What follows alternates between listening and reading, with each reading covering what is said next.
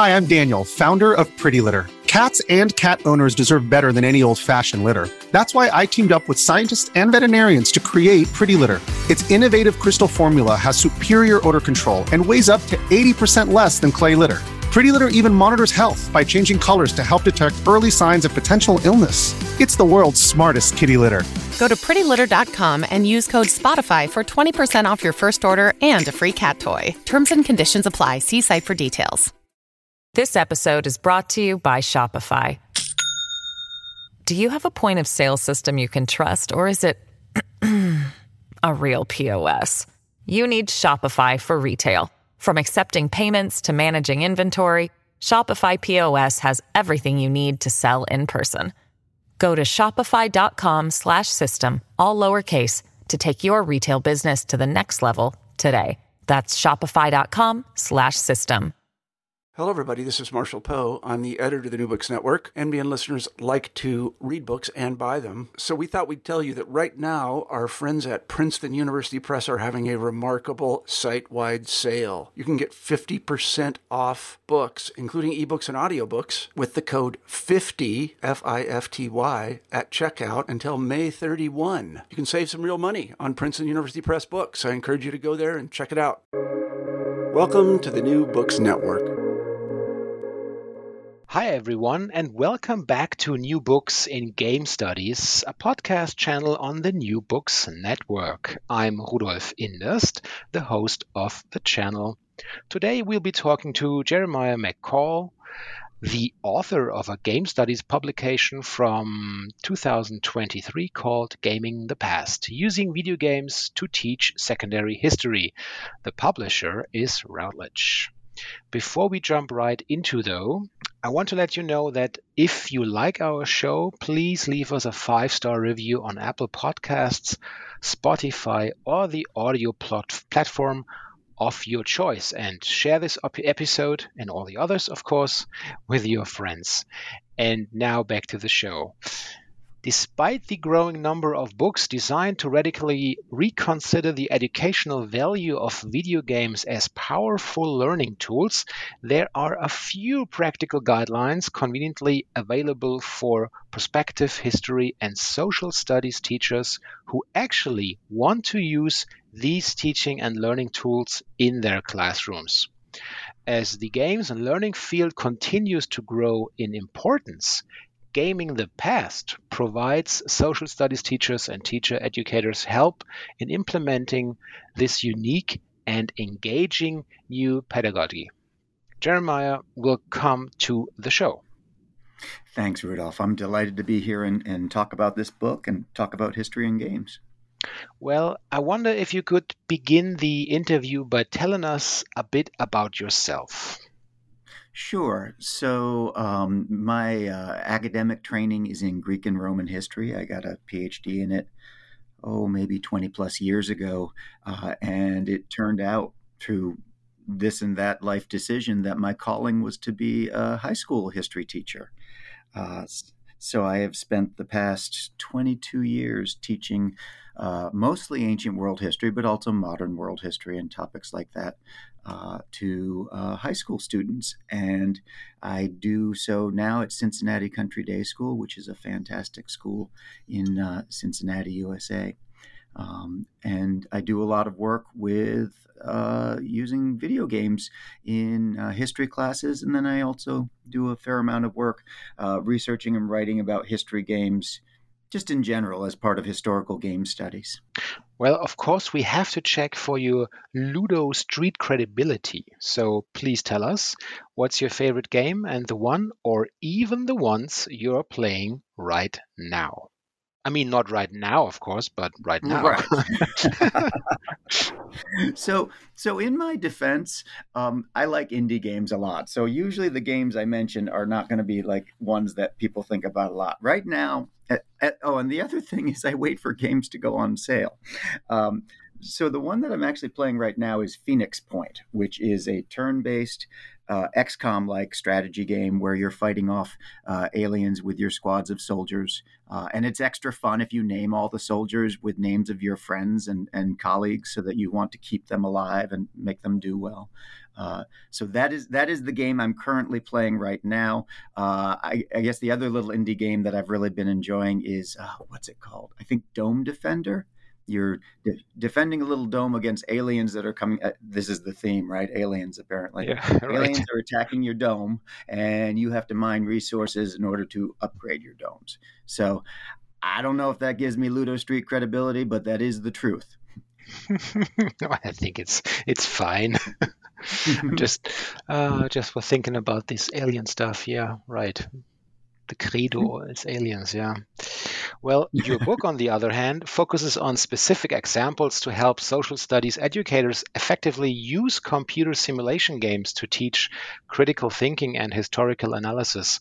Please tell our listeners, how did you come to write Gaming the Past in the first place?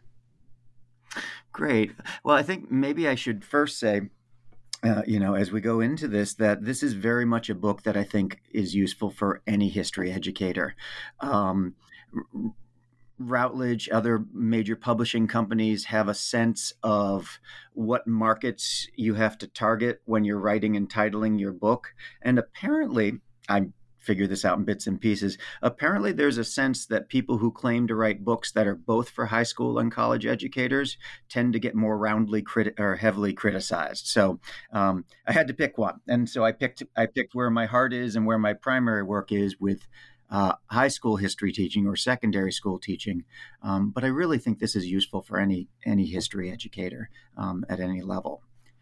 But, okay, so that said, I was struck by the power of doing interactive, more experiential learning with my students from an early age. When I was teaching Western Civ, back when they called it Western Civ, in colleges, as a PhD candidate, and I experimented a little with active learning techniques and things like that. So I think I tried to borrow a colleague's feudalism simulation where you had people swearing loyalty to lords and vassals and things like that.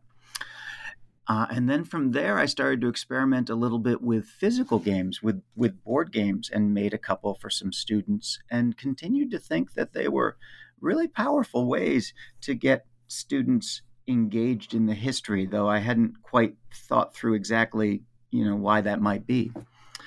So I went from there into teaching high school, as I said, teaching at Cincinnati Country Day School. And I was so fortunate that they had the technological resources that I had a laptop and all of my students had a laptop. And this was back in 2002 or 3. Yes, a long time ago. And so I started to think about ways that I might use computer tools on top of physical games. And in 2004, that school year, I taught a course called Historical Simulations, where students were going to come in and we were actually going to play some, but make physical, board game historical simulations. So in that class, as part of it, I thought, Civilization 3 was trending at the time. And I thought, this game doesn't do a bad job in general, broad brushstrokes, telling you about the ancient world and some of the systems in the ancient world. I wonder if I could have the kids play it, and then we could talk about it as a simulation. So that was like my first use of it. So 17 or 18 years ago.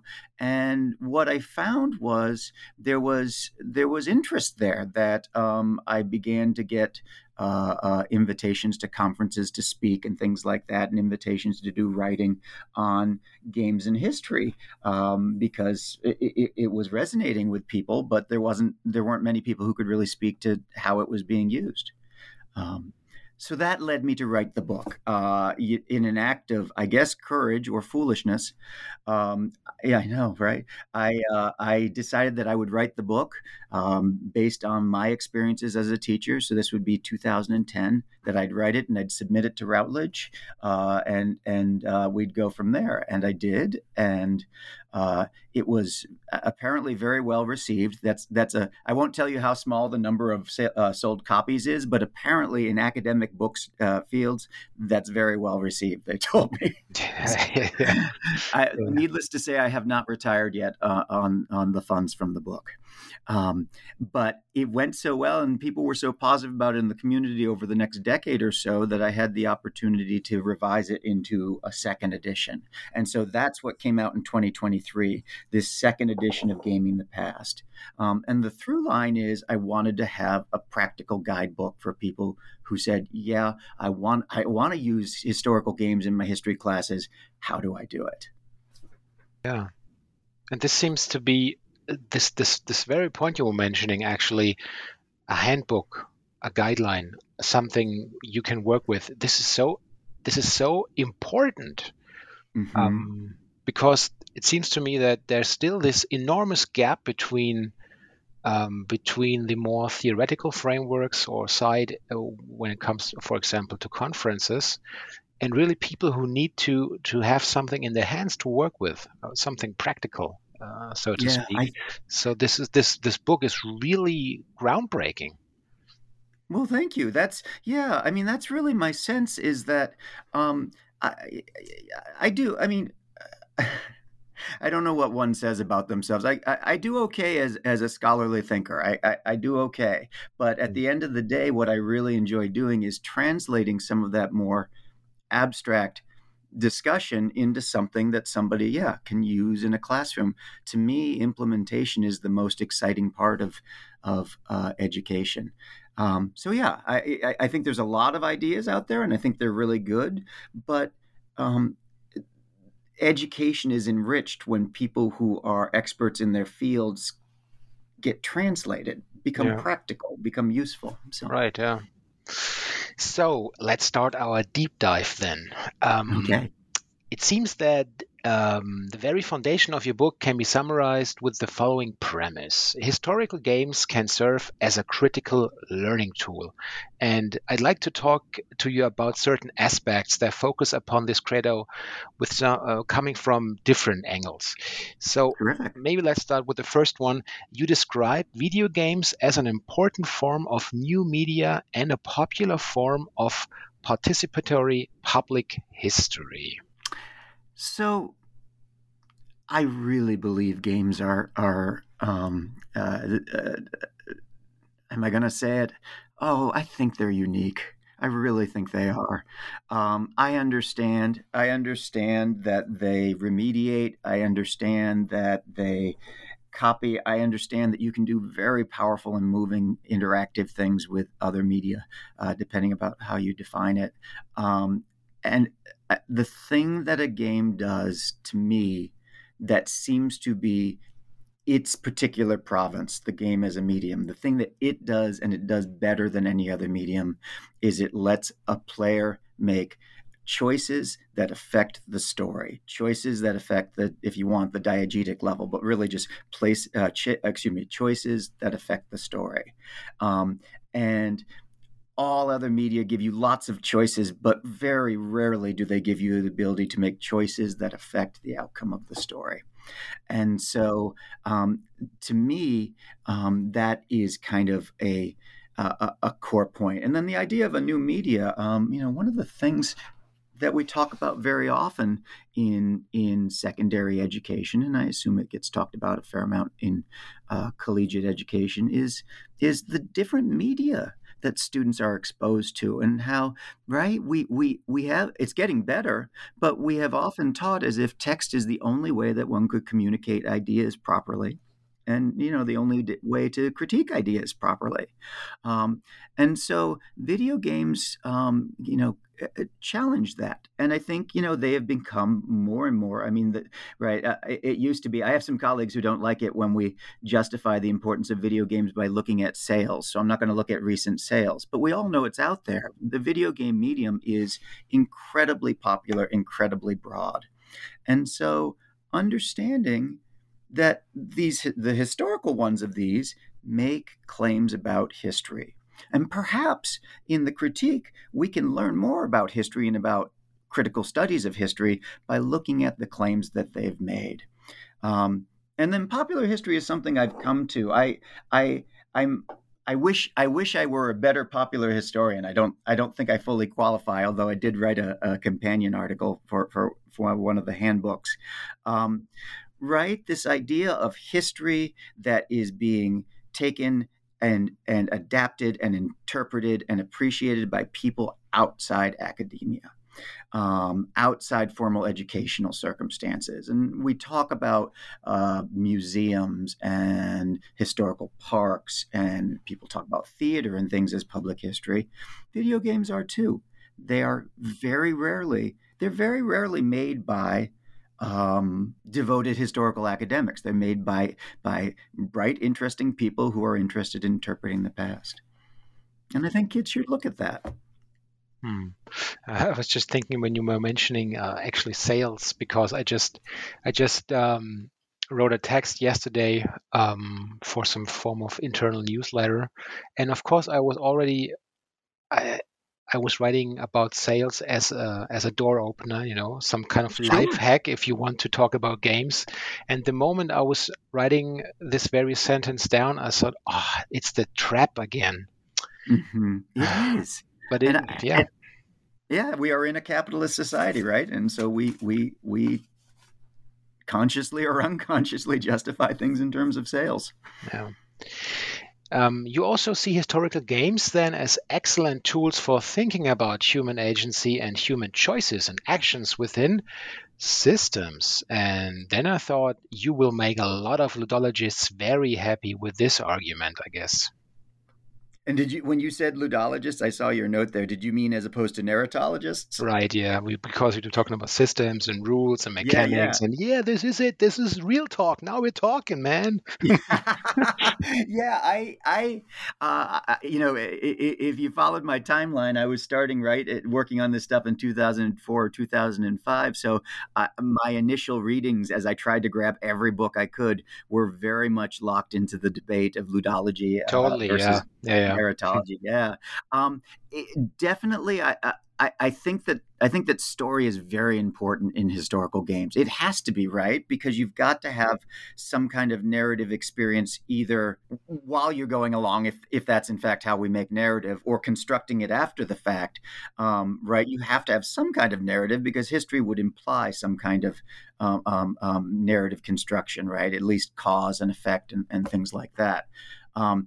So it's important, but yeah, I'm very interested in the mechanics. I'm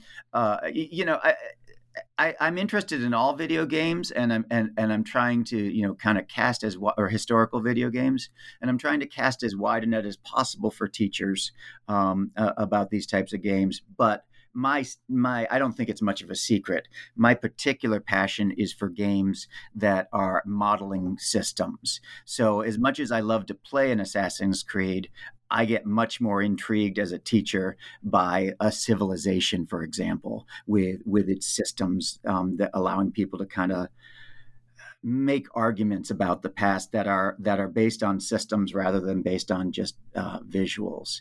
I think that so if you look at it that way, right, you're a player agent, and you're in a world where you get to make choices within systems. And sometimes you're allowed to do things, and sometimes you're not allowed to do things. And you make these choices, and you have effects to your choices.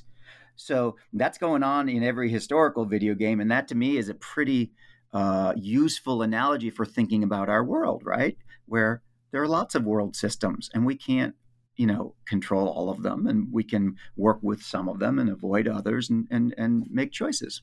And I guess this idea of human agency is captured in your idea about historical problem spaces then. I hope so. So about a decade ago, I was doing some writing with the Play the Past blog, which was a great early group of historical game studies folks. Yeah, I remember, yeah. Yeah, it's still live. You can still check it out. Play the Past. And there was a great conversation going on at the time by some scholars who were looking at Sid Meier's Colonization, the remake, the 2008 remake, and really taking it to task for a lot of the deeply problematic sort of imperial colonial messages that were going on in that.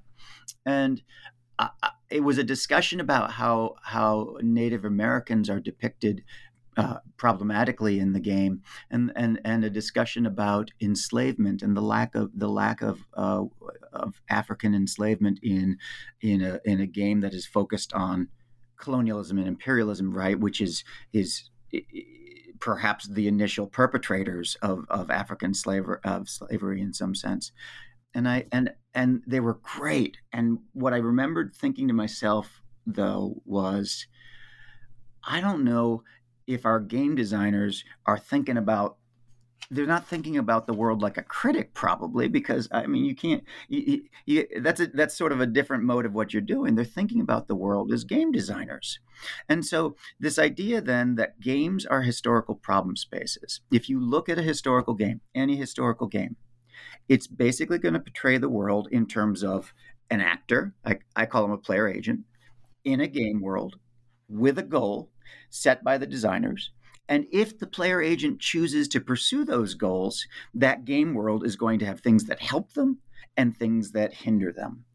And if you think about it, right, that's the deal. If any history game, so let me stop for a second. I'm not sure you can have a historical game that doesn't have a historical world implied, at least. If it's got a world, then it's got an actor with some kind of goals set for it, and it's trying to achieve, and the player may choose to achieve those goals. So I think that's really the key to understanding historical games as a medium and teaching them, is to understand that they're not giving you an open narrative. They're not giving you a linear story. They're giving you an identity to take on, a world that you're in, some kind of goals that if you choose to pursue them, because you don't have to, right, that you will go through that world and you'll interact with things. And a lot of your interaction will be based on, is this going to help me or is this going to harm me? So I think that's a really important way. It makes for easier analysis and getting kids to understand, or getting students to understand the details of games. But I think it also says something about why historical video games look the way they do so often. In your next talking point, then, you frame historical games as a tool which can be used to encourage and foster historical questioning and criticism. And you also add the learning itself comes from those questions and criticism from so-called purposeful play. Yes, indeed. So I think there's an idea, and sometimes I'm having conversations with people in the past from a decade or so. You had a question later on about whether some criticisms were still being levied about games, but so maybe nobody's doing this. I doubt it. There seems to be this idea for some that a historical game could only teach if it is an accurate historical game. And historical accuracy is a loaded term. I end up having to get into all sorts of debates with people when I use it. For me, historical accuracy, for me, at least in terms of a game, means something that conforms reasonably to the available historical evidence. So that's what I mean by it. But the idea that it has to be that way, that it has to present you a real presentation or an accurate presentation of the past in order to be useful, there's a couple of problems there. One, again, the term's very problematic. What does it mean to be accurate? And how is it possible for a particular point of view to be the only point of view on something? So there's that problem. And then it leans into this other problem of history should not be conceived of as the study of somebody's list of causes and events and facts and interpretations. That's not what history is. It's an inquiry, right? And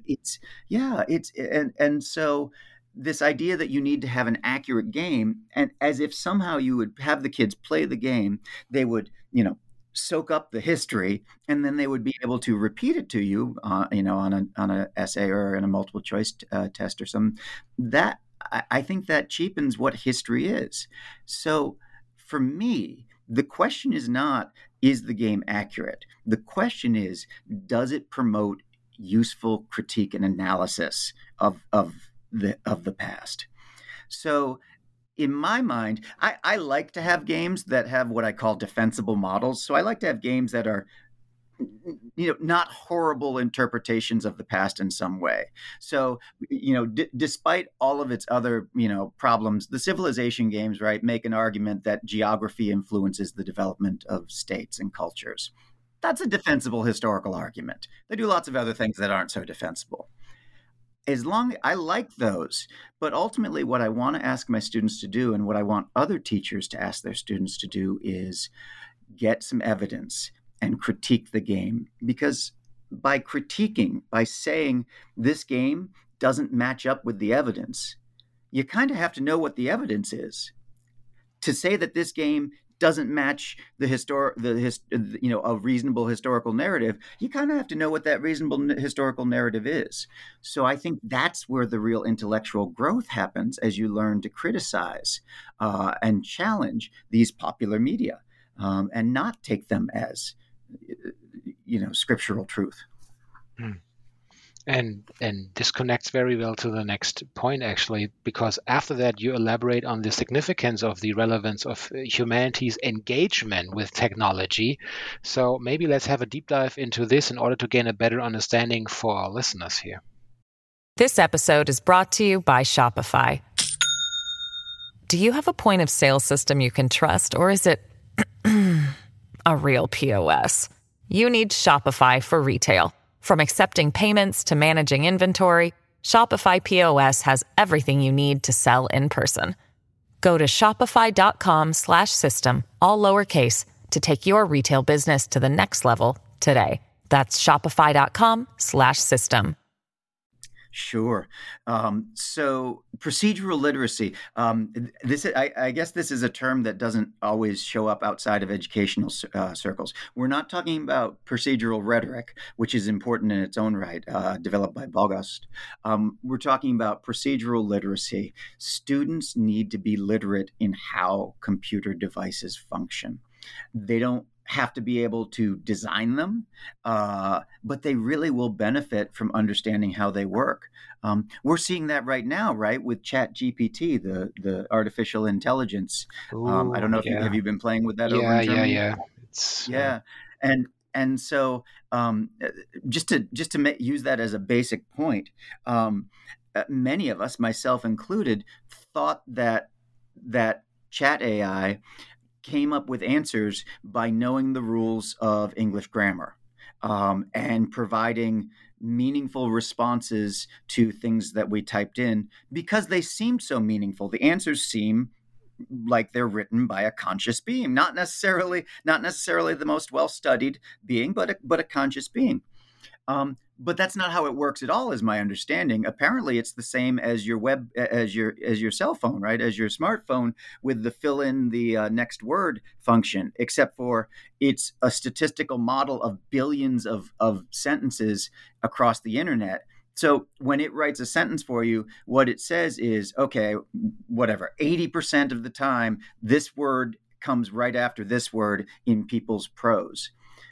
That's procedural literacy, understanding that it's basically just playing the odds on words and not really having any kind of functioning with grammar or rules or things like that, helps us understand that this is not, this is not the end. This is not the robots taking us over. This is a tool that is very limited in very important ways. And so there we go. Thanks to ChatGPT for giving us some topicality. I want students to understand computers as much as they can. I want them to understand the smartphones. I want them to understand laptops. I want them to understand, their Alexa speakers. Programming classes are fantastic for that, but it shouldn't be the case that the only way that students get involved with procedural literacy, with understanding computers and how they operate, through a programming class. So using historical games in history classes can kind of bridge that gap, because you can start to talk with people about very simple but important concepts. You can talk about variables, for example, in how the game stores things. That I have one part of my historical problem space is resources, and resources would be stored in a game as variables, and you can talk about game storage or computers. Branching choices, right? The idea that at the end of the day, those computer games are designed so that they have a series of binary choices, and they either do one or the other. And so at the level of code, there's very little fuzziness. It's very much what I would call a mathematical model or a formal model. Understanding that as well. Those are some of the big ones, I think. But it kind of serves this next point, right? That we know, I mean, certainly at least I hear about it all the time, how much humanities is in the decline. I think history departments are really under fire in the United States, it sounds right, as far as keeping their numbers up of professors and things like that. And yet we seem to keep seeing over and over and over that technology, if it's going to be truly helpful, truly meaningful, truly ethical, needs to have humanities thinking involved in the questions of why we do things and how we do things and what it means.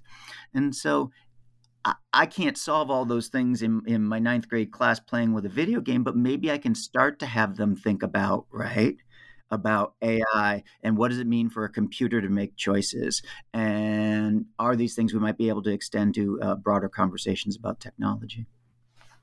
Yeah, speaking of progress, I was a bit surprised when I read your next thoughts. And let me quote here: using games as a learning tool does not conflict with exercise in critical reading and writing. And I was wondering, is this really something that is still being brought up by for example, your colleagues? So I don't hear it very often, but I'm really privileged to work at a fantastic school that prioritizes quality, progressive education. I think, I've been here 20 years, so I enjoy this place very much. I hear it in places, and I try to be sensitive to educators who are in lots of different environments. The original that original chapter was written in 2010, when absolutely I was hearing more often, quite simply, that games are remedial.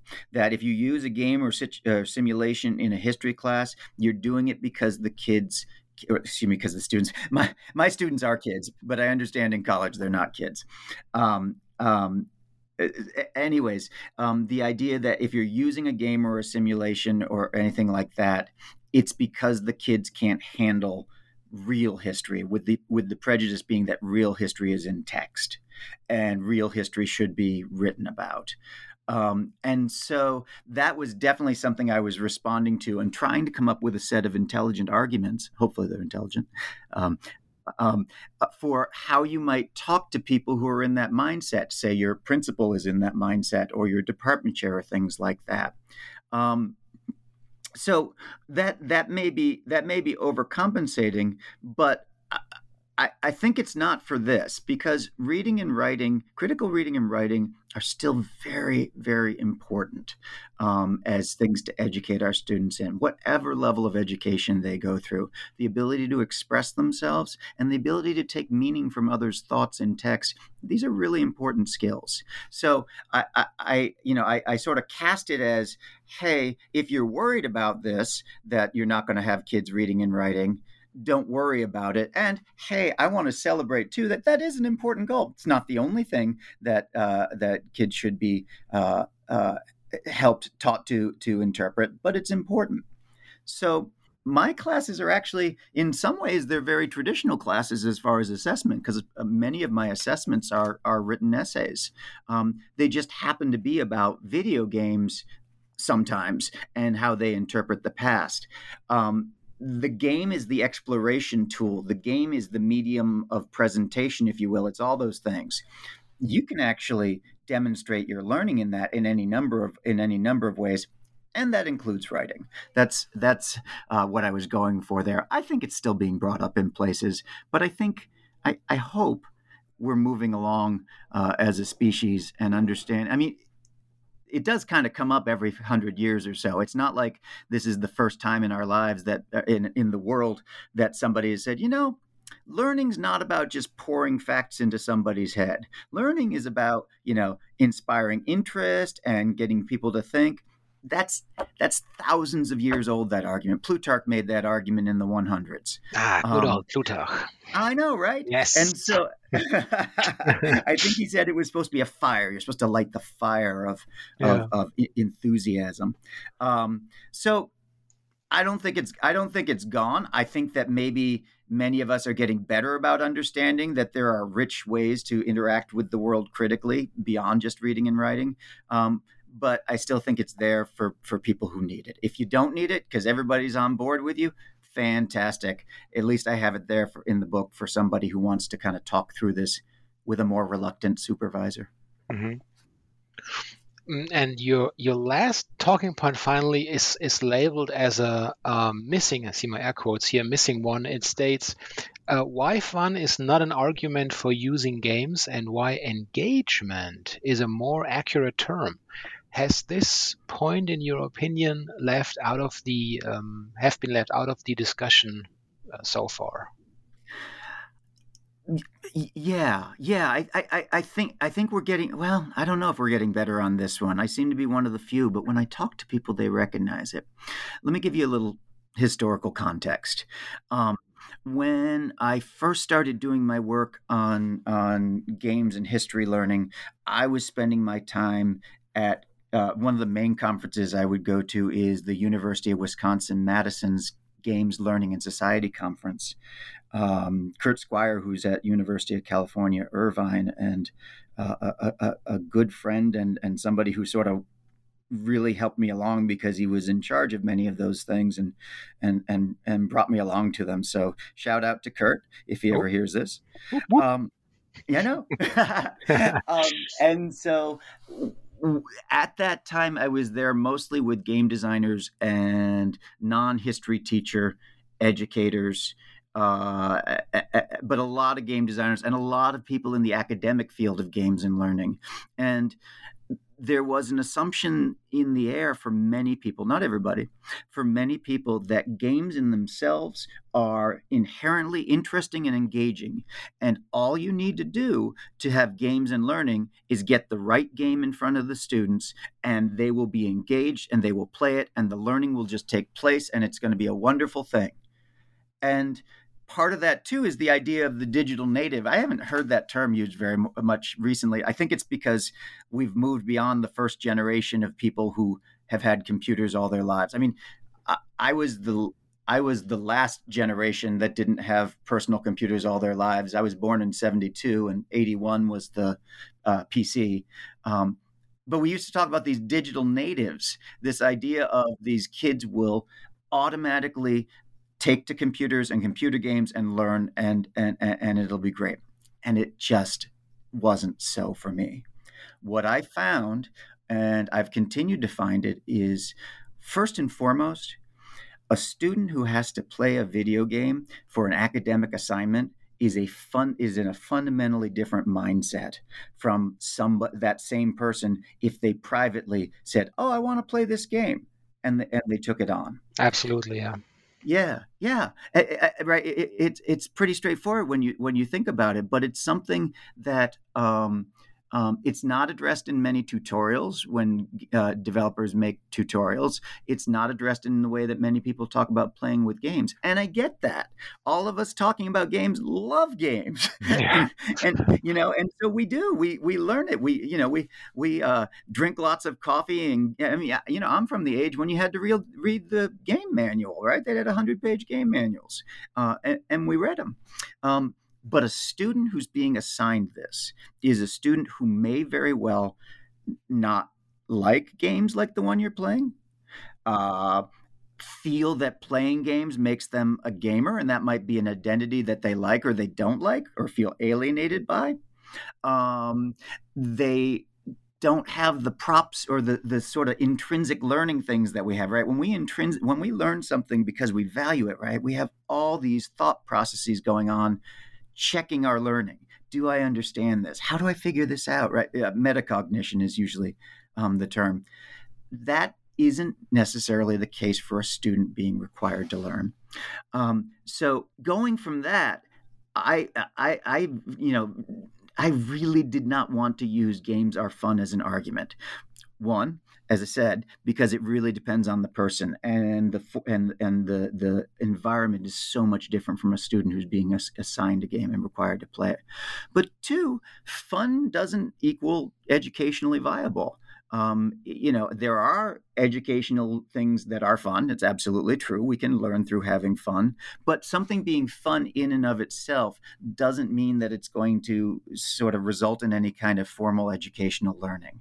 There's got to be more to it than that. For example, I don't assign essays to my students because they're fun. I don't say, hey, how would you feel if we got to read this ancient source and you could write me an essay arguing about the main point of the author there? Wouldn't that be fun? And right? And they'd be like, yeah. And we wouldn't do it. So I think that needs to be continued. I think that as we talk about games in history education, we need to continue to think about how can we use simplicity to get students to onboard? How can we use tutorials better? How can teachers budget time better to just deal with the reality that you have lots of different learners coming to these games, and you're going to need to think about how they learn them. Yeah. But engagement, I think, is real. I think there is something about seeing a moving system and getting to critique the parts and being empowered and saying, go at this. Tell us what's wrong with it. Tell us what's not working so well. I think that is more engaging than simply sitting and having somebody tell you what happened in the past and why. Yeah. Well, we are entering the final round now, so to speak, and this is the time actually where I'd like to ask my guests always for a little meta reflection. Okay. What aspects and ideas would you have loved to include in your revised book, but maybe there is a version 3.0, who knows, that did not make the cut? And secondly, I'm really excited to ask this one. Where do you see digital game studies as a research field in general at the moment? Yeah, great questions. So I'm really happy with how 2.0 happened, Gaming the Past, but there's absolutely places that I would have wanted to include. I would have liked to have, and when I say more time, the time was on me. I wanted a second edition out, and I wanted it to be out in a reasonable amount of time. So I could have spent longer doing it. Routledge would surely have let me, but I really wanted to get it done. So if I do slip and say I wanted to have time, I want to be clear that was on me. But one of the things I felt I didn't have time for, and I definitely didn't have space for, was mobile games. I think I mentioned them, but I think that they are a reality. They are one of the major ways. That people encounter video games, and so I would have liked to study them more. I would have liked to, think about them. I talked a bit in a draft about one genre. We didn't talk about it really, and that's okay. Genre is a critical part of all of this with historical problem spaces and all. Games genres shape their histories. So I was looking at mobile games of the type like Dominations and Rise of Cultures and things like that, where you're building a civilization, but you've got a limited amount of actions that you can take, and you can pay more money if you want to get more actions. And so I called them, I forget, like time labor management games. I would have liked to do more with that, and I want to experiment with using mobile games in the classroom. So that would have been a good place to do it. But it would have required. I have lots to learn, and there are people who are much farther along in this than me that I'm going to borrow from. Shout out, Kate. And yes, okay. So that would be one of them. I would have liked to include a full kind of historical problem space appendix that listed all the terms and everything in a nice place, because I think it presents it really well. But I would have loved to just have a section in there that teachers could draw from and be like, okay, here's my handbook. This is how we can talk about analyzing games. So those would be some things that I would like to add. But really, I was very happy to have a chance 10 years later to really go back in, and a lot of the things that I assumed or held true, I didn't anymore, and to really kind of update it for a new group of educators. Game studies as a research field. So other people have talked much more eloquently about this than I have. I believe Andrew Elliott at Digra Italia, there's a video you can still look at on where historical game studies are coming. They're everywhere. I think we're starting to get to the point where people are recognizing historical game studies as a bit of a field. But it's really early. The actual, if you count, if you count it in terms of monographs, and my book's among them, then historical game studies have only been around about a decade, and we didn't necessarily recognize we were anything for a while. So I think. The places that excite me the most as far as game studies as a research field, my area is on what I would call kind of the design side, the developer side. I'm very interested in how designers and developers act as historians and make these digital works. And there are, with my historical problem space framework, I focus a lot on the internal structures of games. There's all sorts of other developer work that needs to be done. That's really great. Ylva Grufstad came out with a book last year that I got to be an editor on. And the title escapes me, but it's with De Gruyter and it's Ylva Grufstad. And it is on Paradox, the Paradox company, and how sort of real life, everyday strictures and structures and plans and purposes really shape the development process, shape the history that goes into games. And so that's a great one in this field. And Esther Wright came out with a book recently, also with De Gruyter, looking at Rockstar Games and looking at how, among other things, these are, I'm giving very simple accounts, but how the cinema, how Western cinemas influenced Red Dead Redemption. And so I think understanding more, as much as we can, where developers are getting their ideas from and how the external pressures shape it. That being said, the work on Empire, the work on hegemony in video games that's being done is really, really exciting as well, looking at how games often perpetuate the status quo and the idea of a largely white, largely male, largely Euro-American, largely, and the list could go on, point of view in those games. And so I think that's getting really exciting too, is looking at sort of imperialism and hegemony. In education, what we need most, and some people are doing it, is more player studies. What are players taking away from historical games when they're playing them? What are they making? How are they making sense about the past in those games?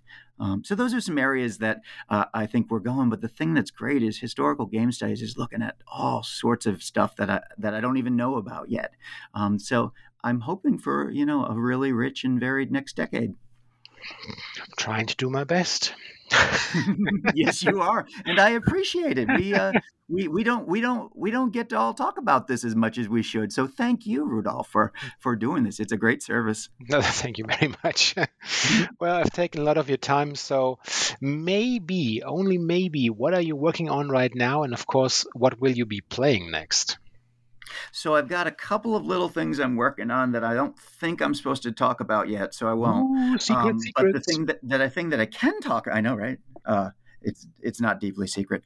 But the thing that I can talk about, I am in the peer review stage of a manuscript proposal for a second book with Routledge, sort of a follow-up, called, oh my gosh, I can't remember the name. I had some clever name, but then they changed it to a more practical one because they're always trying to be practical editors. But basically, the book is this: how to, if you are a history educator or a game designer, how to make historical games, board games, and interactive text games that work in the classroom.